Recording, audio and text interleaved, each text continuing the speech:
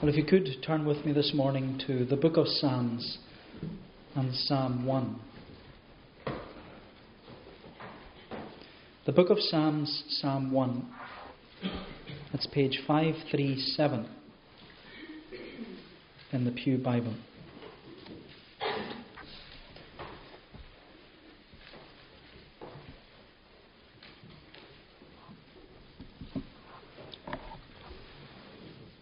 The book of Psalms, Psalm 1, and we'll read that psalm together. Blessed is the man who walks not in the counsel of the wicked, nor stands in the way of sinners, nor sits in the seat of scoffers. But his delight is in the law of the Lord, and on his law he meditates day and night. He is like a tree planted by streams of water, that yields its fruit in its season, and its leaf does not wither. In all that he does, he prospers. The wicked are not so, but are like chaff that the wind drives away. Therefore the wicked will not stand in the judgment, nor sinners in the congregation of the righteous. For the Lord knows the way of the righteous, but the way of the wicked will perish.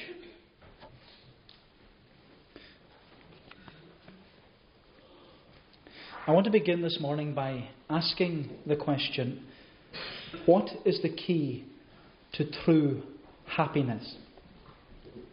What is the key to true happiness? What is it that makes us happy?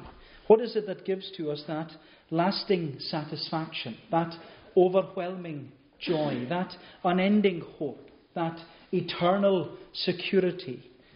What is the key to true happiness? And as you know, there are many books which have been published and many articles that have been written on this subject. And we are constantly bombarded with messages about what makes for a good life. Because advertisers on the telly, they'll tell us that happiness, it comes from owning and consuming all their products. The media tells us that happiness comes with having health and wealth and fame and beauty. Our politicians claim that happiness and nothing else matters in life more than our economy. And for thousands of years, people have looked to philosophy and to religion and to grandmotherly wisdom for all the answers in their pursuit of happiness. But in recent decades, this ancient wisdom has been tested by scientific research, where scientists and science can now tell us that the answer to true happiness is all about how we approach life. But is it not the case that life in the mind of an atheistic scientist, it was all a result of chance? Because we're only monkeys that are here by accident, and our existence has no purpose and no meaning in the world. Therefore, the key to true happiness, they say, is only what you make of your own life. And this scientific research in the pursuit of happiness, it has been compiled and published into many different books, and many different authors have written all these books. In fact, there was one which was just written last March, and it was called 10 Keys to Happier Living. 10 Keys to Happier Living. And the book stresses that happiness is not something that is ready-made, but it comes from our own actions and having a positive outlook on life. And it says that the 10 keys to happier living are doing things for others, connecting with people, taking care of your body, noticing what's around you, keep learning, have goals to look forward to, be able to bounce back when life takes an unexpected turn, have a positive outlook on things, be comfortable with who you are, and be part of something bigger. And when you do all that, the book says, and when you apply all these theories in your life, you are guaranteed true happiness. But the reality is, everyone knows that there is nothing in this life that will ever provide for us true, lasting happiness. Because everything in this life, it fades. Everything withers, everything wastes away, and everything changes. Nothing is permanent. Therefore, the key to true, lasting happiness in this world must come from another world. And that's what the psalmist says here in Psalm 1. But the psalmist, he doesn't describe true happiness using the word happiness. He calls it blessedness. Because the true happiness which can be experienced in this life, it can only come from God. And when something comes from God, it's a blessing. You are blessed. You receive blessedness. You experience blessedness. And that's what the psalmist says. That man hath perfect blessedness, who walketh not astray. And so the person who does not walk astray has perfect blessedness. Now, as you know, Psalm 1, it's the first psalm in the Psalter. It's the introductory psalm to the book of Psalms. And what an introduction it gives to us. Because Psalm 1 not only introduces to us the whole Psalter, it also introduces to us the two types of people who exist in this world. The two types of people who live in this world. Those who seek after happiness in all the wrong places, and those who seek blessedness from the one right place. And the psalmist presents to us these two people who are going in two different directions, and they will have two different outcomes. And he does this in only 6 verses. But in these 6 verses, the psalmist highlights 3 things. 3 things I want us to see, because he says in verses 1 and 2, he sets before us the contrast. The contrast between these two types of people. Then in verses 3 and 4, we're presented with the comparison. They are compared to something.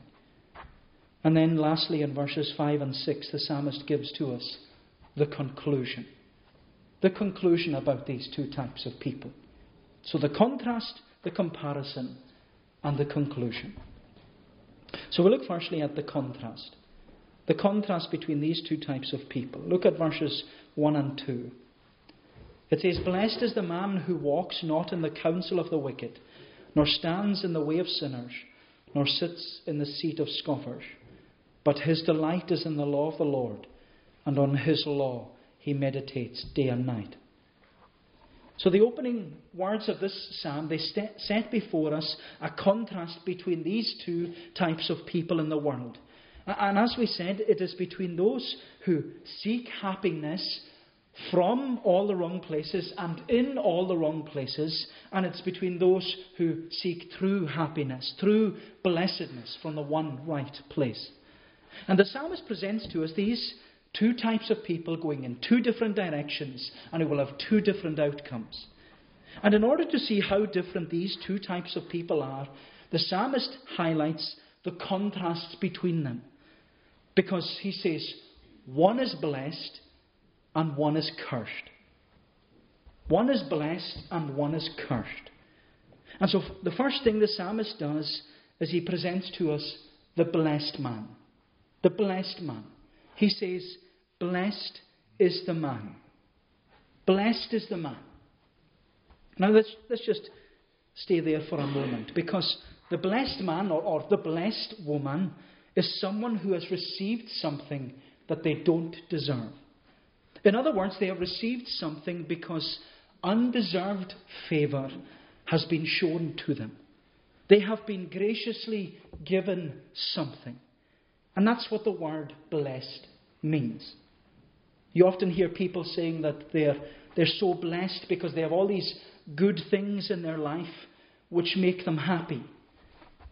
But that's not what it means to be blessed. That's not what blessedness is. Because the word bless or blessed, it literally means to kneel. And so in the verses we're presenting with that word blessed, it's the sense of kneeling before a king in submission. And the image which the word is using, it's the image of a king who's standing from his throne, like when the queen gives out all her honorees. She's standing from her throne, and the servant is before her. The servant is before the king or the queen, the sovereign. And they have submitted themselves under the authority of the sovereignty.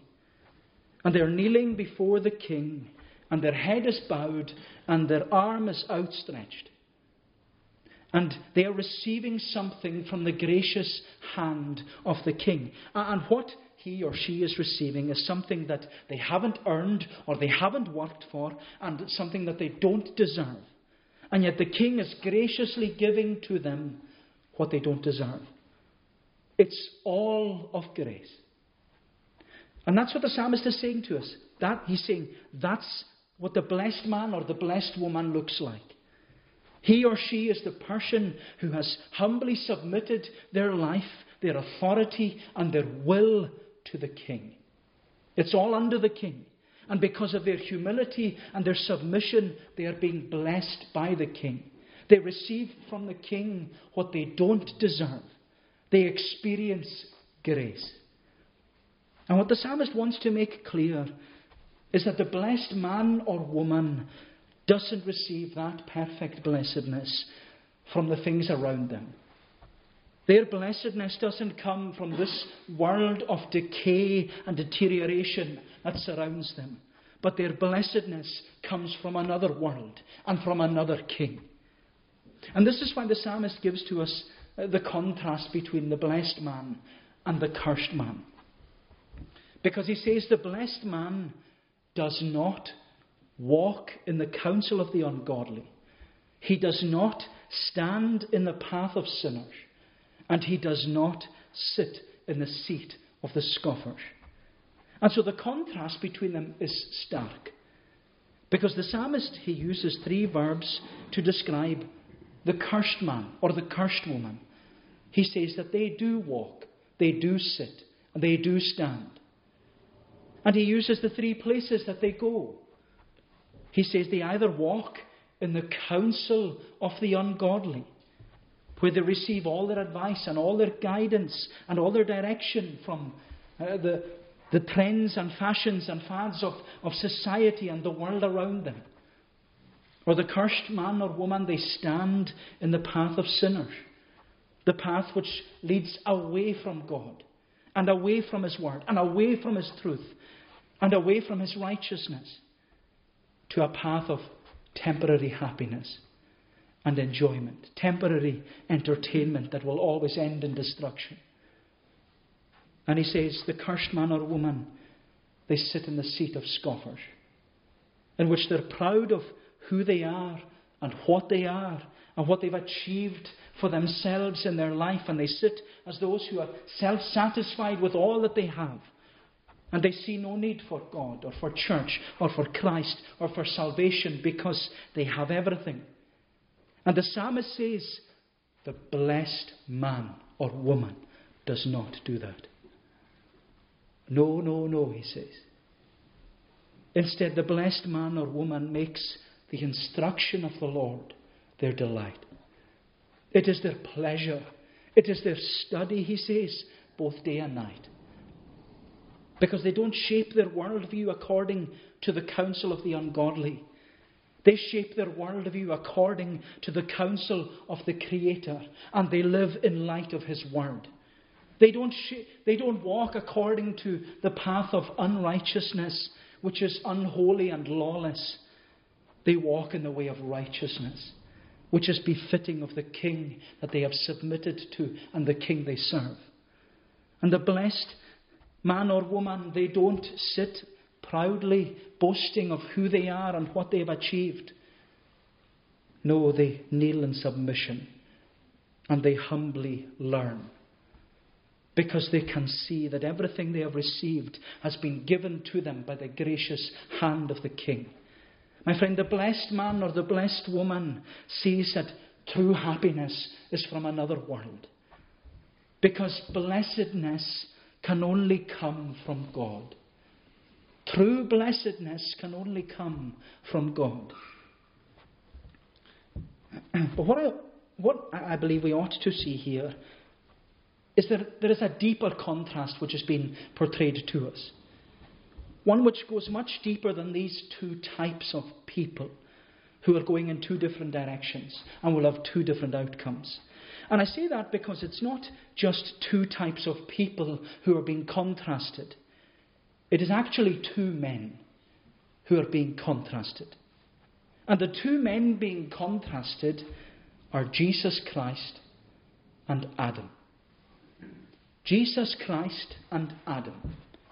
Because Jesus Christ, he is the description of the blessed man. And Adam is descriptive of the cursed man. Where Jesus, he's not only the king, but he's also the means by which his people experience the blessedness of salvation. He is the sinless, perfect, blessed man who never walks astray, who never stands in the path of sinners, who never sat in the seat of scoffers. But the cursed man, Adam, he's the king of humanity. But he experienced the curse of the fall by sinning against God in the very beginning.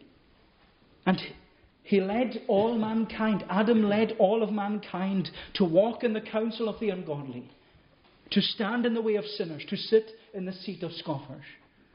The first man, Adam, left us in an estate of sin and misery. But it was the last Adam, Jesus Christ, who is able, by our submission to him, to bring us into an estate of blessedness and salvation. And this contrast between the first man, Adam, and the last man, Jesus Christ, that contrast is continued throughout the whole of Scripture. And that's what the Apostle Paul was describing for us in Romans chapter 5, in which Paul began by affirming that all those who have submitted to Jesus Christ and made him their King and their Saviour, he says they have been justified by faith and they have peace with God. They've been brought into that newness of life. And Paul was saying to us that this is the great blessing. This is what blessedness actually is. To know Christ, to have forgiveness of sins, to have peace with God in your heart, to stand righteous in Christ, and to be no longer in Adam. And like the psalmist, Paul makes all these contrasts between the cursed man Adam and the blessed man Jesus Christ. And throughout the chapter of Romans chapter 5, Paul reminds us that Adam brought the curse, but Christ dealt with the curse. It was Adam who fell into sin, but it was Christ who redeemed us from sin. It was Adam who made us slaves, but it was Christ who came to set us free.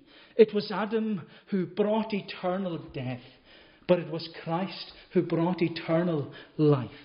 And Paul says, as by one man's disobedience many were made sinners, so also by one man's obedience many will be made righteous. And this contrast between Jesus Christ and Adam, Paul talks about it in almost all of his letters. Because for Paul, there are only two types of people in this world. Those who are free in Christ, experiencing the blessedness of salvation and the forgiveness of sin. And those who are still in Adam, under the curse, and still enslaved to their sin. And my friend, as you ought to be well aware by now, these two types of people are going in two different directions, and they will have two different outcomes. And so the question which I must ask is, which one describes you? Which one describes you? Are you in Christ, or are you still in Adam? Are you in Christ, or are you still in Adam? But in order to make sure that we understand this contrast between being in Christ and being in Adam, and what it means to be in Christ and what it means to be in Adam, the psalmist then gives to us two comparisons. And I'd like us to consider them secondly. We've seen the contrast between the blessed man and the cursed man. But secondly, let's consider the comparison which is given. And he says in verse 3, "He is like a tree planted by streams of water, that yields its fruit in its season, and its leaf does not wither. In all that he does, he prospers. The wicked are not so, but are like chaff that the wind drives away. And so as the psalmist continues to describe these two types of people going in two different directions and who will have two different outcomes, he describes them using two comparisons. And the psalmist first of all describes the blessed man or the blessed woman. And he describes them in comparison to a tree planted by a river.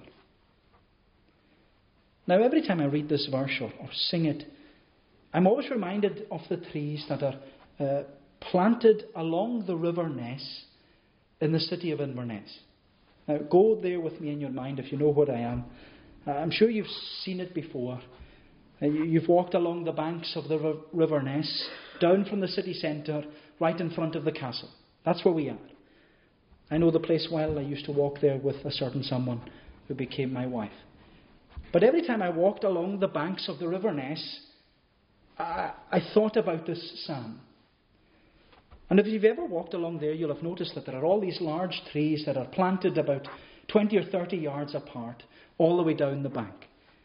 And since they've been planted, I think, a pavement was put on top of them or beside them for everyone to walk along down the bank and to look at the beautiful scenery.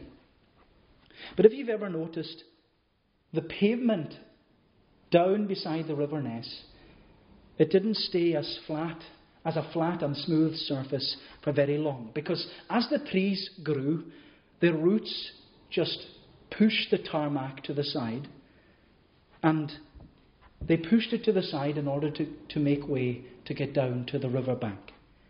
And as a result, the trees have left all these massive bulges in the pavement all the way down towards the river. And you know, it's seeing those roots that are breaking the tarmac, trying to get down to the river, to where the source of life is. That's what always makes me think that this is what the psalmist is talking about, the blessed man or the blessed woman. He says that's what the blessed man or the blessed woman is like. They're like this strong tree with solid roots that are grounded in Christ. And they're strong and firm in Christ. And because they're in Christ, they draw all their nourishment, all their strength, all their vitality from the river. The river of life, which is the Word of God. And as a tree planted by the river, the psalmist reminds us that the tree will bear fruit in its season. In its season. You know, I was thinking the thing about a tree is that there are also many other seasons which it has to endure. Because it will not always enjoy the renewed life and strength of spring. The tree will also have to go through the seasons of the hot summers of trial and temptation. And it will have to endure the heat of the sun that will try and dry out all that nourishing water from the river of life. And there will also be seasons of autumn in the experience of the tree, in the life of the person who is in Christ. There will be times of autumn where there will be change. Sometimes these changes will bring colour and beauty into the experience of blessedness. Other times these changes will bring loss and loneliness, where there will be changes in circumstance, changes in life, changes in family, changes in health. And these changes are often followed by the long cold nights of winter, where there's no growth and little nourishment and little signs of life. And yet, the beauty of it is the roots are still beside the river. And the roots are still drawing from the river. Whether it's spring, summer, autumn or winter, the river is still supplying all the necessary nourishment regardless of the season.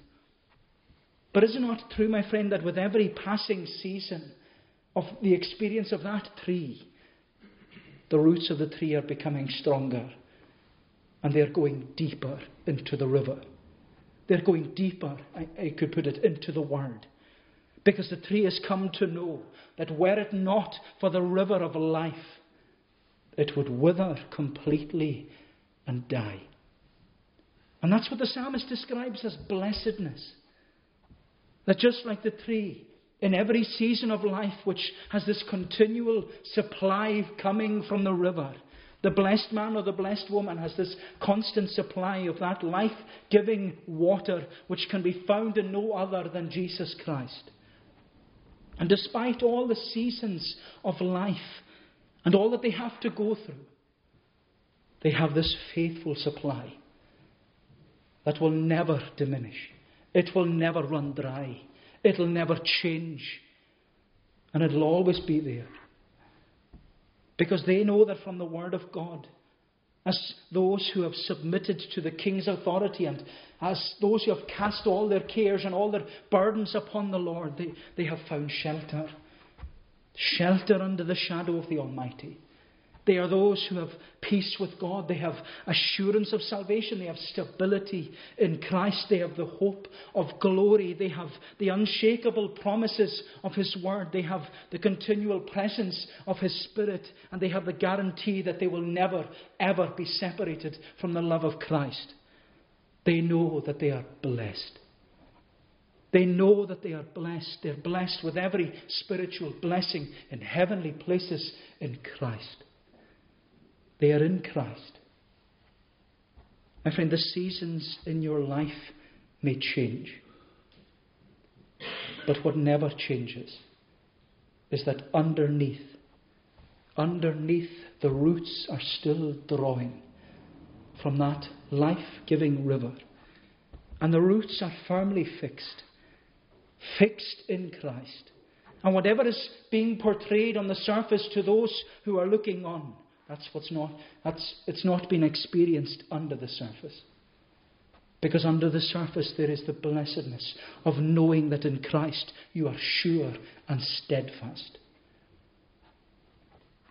But we have to ask, where does all this assurance and certainty come from? How do we know that we're like the tree planted by the river? How do we know that we're drawing from the river of life? How do we know that we are in Christ and not still in Adam? My friend, you know or you should know that you're in Christ when you have a desire to draw from the river of life. You should know that you're in Christ and you have the assurance and certainty of salvation when you're like the blessed man or the blessed woman who desires to meditate upon God's Word both day and night. Where you begin your day with God's Word.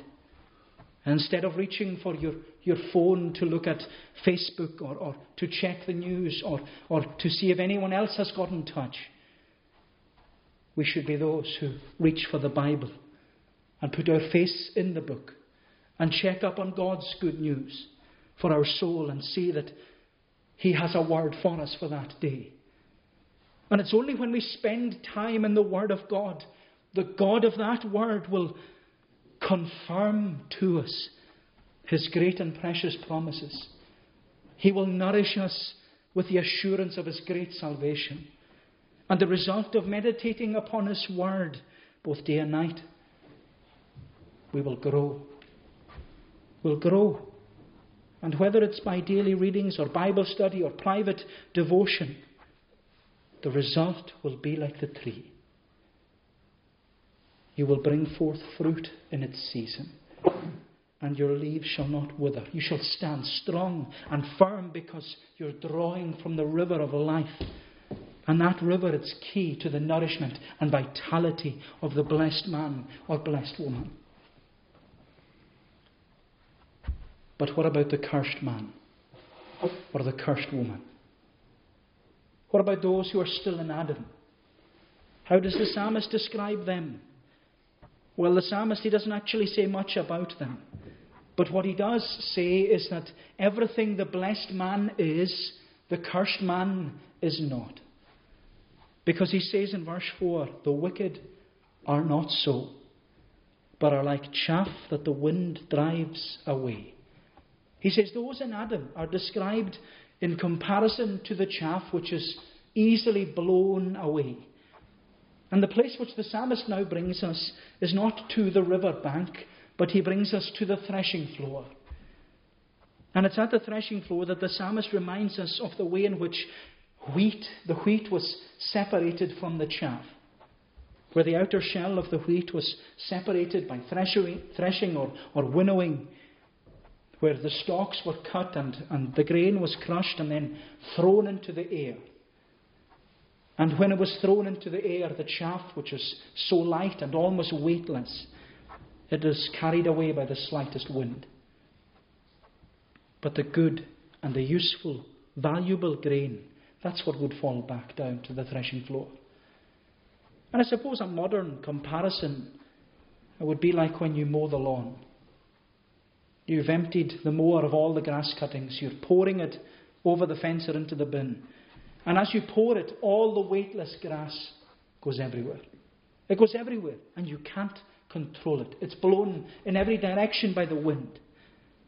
And so, just like the separation of the wheat and the chaff, the psalmist is drawing our attention to the separation between those in Christ and those still in Adam. Because once the chaff is separated from the wheat, it just blows away. The wind drives it to and fro. Because the person, like the chaff, is without direction from the Word of God.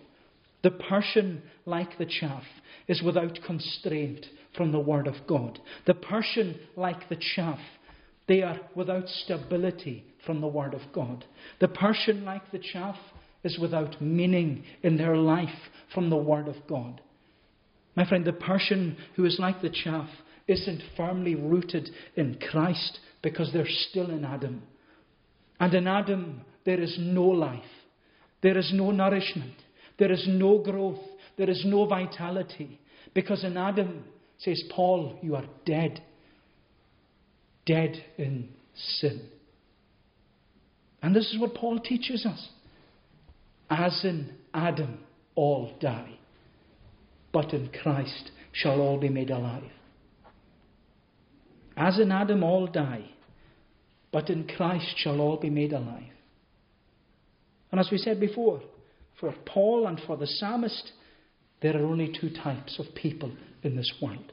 Only two types. There are only those who are alive in Christ, experiencing the blessedness of salvation and the forgiveness of sins, and those who are still dead in Adam, still under the curse, still enslaved to their sin. And these two types of people, he says, they're going in two different directions, and they will have two different outcomes. And again, the question which I must ask, which one describes you? Which one describes you? My friend, are you in Christ? Like a tree planted by the river of life? Or are you still in Adam, like the chaff being tossed to and fro by the ever-changing world that we live in? Are you in Adam or are you in Christ? But just to make sure we understand the severity of the contrast between being in Christ and being in Adam, and the comparison of the tree planted by the river and the chaff being blown away, the psalmist, he reaffirms his teaching in the conclusion. And so I'd like us to just conclude with this conclusion. We've looked at the contrast in verses 1 and 2, the comparison in verses 3 and 4, but lastly and briefly, the conclusion in verses 5 and 6. The conclusion. He says, therefore the wicked will not stand in the judgment, nor sinners in the congregation of the righteous. For the Lord knows the way of the righteous, but the way of the wicked will perish. And in these verses, the psalmist, he brings to a conclusion his description of these two types of people who are going in two different directions and who will have two different outcomes. And he says that the directions in which they're heading will conclude in these outcomes, where there will be judgment for the wicked and there will be praise for the righteous. And the psalmist is clear about the outcome of these two types of people, because he says the wicked will not stand in the judgment. They will not be able to present their case at the bar of God's judgment seat. They will be guilty before God, and they will be condemned under His righteous judgment, because they are still in Adam, still under the curse, still in their sin, still walking according to the counsel of the ungodly, still standing in the path of sinners, and still sitting in the seat of scorners. And they will be condemned under the judgment of God because they haven't changed. They haven't sought the Lord. They haven't looked to Jesus. They haven't bowed in submission to the King. They haven't searched for true happiness and that perfect blessedness of salvation in Christ. They have done nothing with all that they've heard. And the outcome is separation. Eternal separation. They will not, he says, assemble in the congregation of the righteous. But they will be separated from the congregation of the righteous. They will be excluded. They will be expelled from the blessedness of the people of God. And you know, Solomon, the wisest man who ever lived, he had a wise proverb that describes the cursed man who's still in Adam. He said, "There is a way which seems right to a man, but in the end it leads to death. There is a way which seems right to a man, but in the end it leads to death." And that's what those in Adam think. They think that their way is the right way, the best way, the most fun way and entertaining way. But Solomon says, in the end, that way leads to death. But the way of the righteous, the way of life, it's the way of blessing, it's the way of peace, it's the way of forgiveness, it's the way of glory. And my friend, we must never forget that those in Christ, those righteous in God's sight, those drawing from the river of life, they are blessed not because of anything they have achieved or anything that they've done for themselves, but it's all according to the gracious hand of the King who loved them and gave himself for them. And so as the psalmist concludes this introductory psalm to the whole Psalter, the introductory psalm on true happiness, he once again sets the contrast between the blessed man and the cursed man, between being in Christ and being in Adam, between life and death, between hope and sorrow, between salvation and judgment, between heaven and between hell. And he says in verse 6, "For the Lord knows the way of the righteous, but the way of the wicked will perish." And so the question which the psalmist wants to leave us with is, which one describes you? Which one describes you?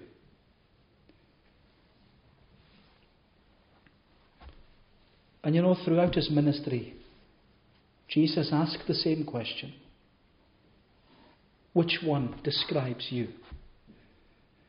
Because time and time again, he presents to us two types of people going in two different directions who will have two different outcomes.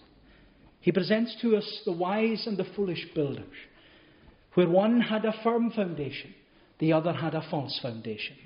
There was also the wheat and the tares, in which the wheat would be gathered together into the barn and the tares were cast out and burned. There were the sheep and the goats, in which the sheep of the good shepherd were gathered and separated from the goats. And that separation continued for all eternity.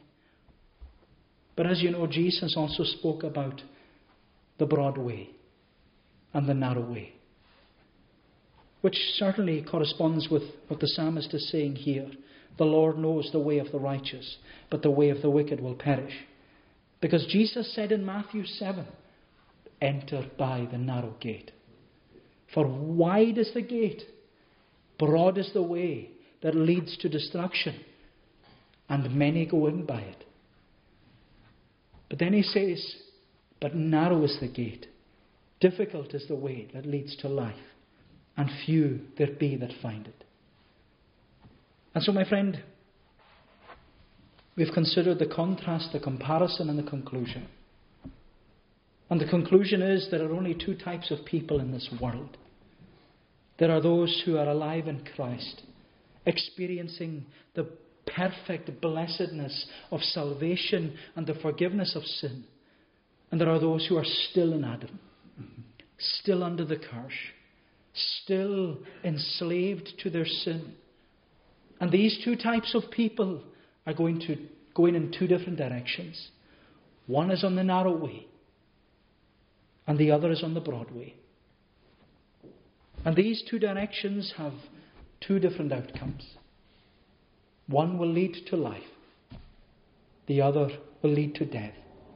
One will conclude in the perfect blessedness of glory, standing before the throne of the Lamb. The other will conclude in the eternal torments of hell, where there is wailing and gnashing of teeth, and where the fire is not quenched. Therefore, if you want to know the key to true happiness, you must first of all answer the question, which one describes you? May the Lord bless these thoughts to us. Let us pray. O Lord, our gracious God, help us, we pray Thee, to seek the narrow path that leads to life.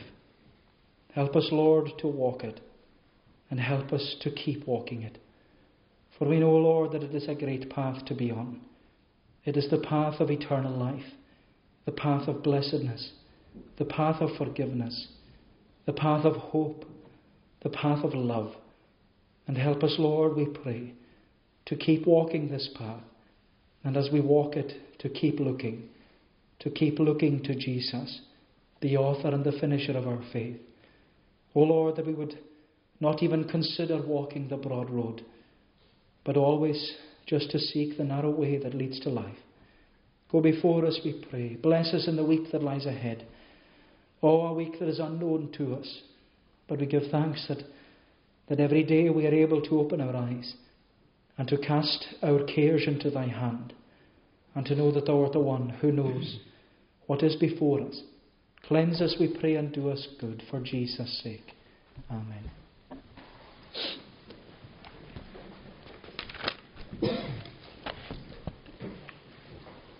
We shall conclude by singing in that psalm, in Psalm 1.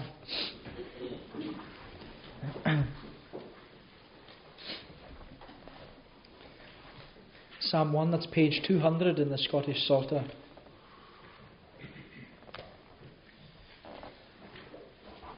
Psalm 1, we're singing the whole psalm.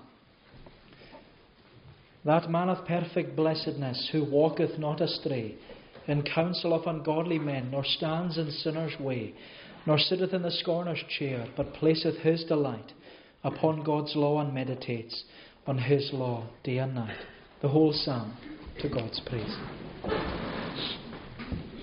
That man hath perfect blessedness, who walketh not astray in counsel of ungodly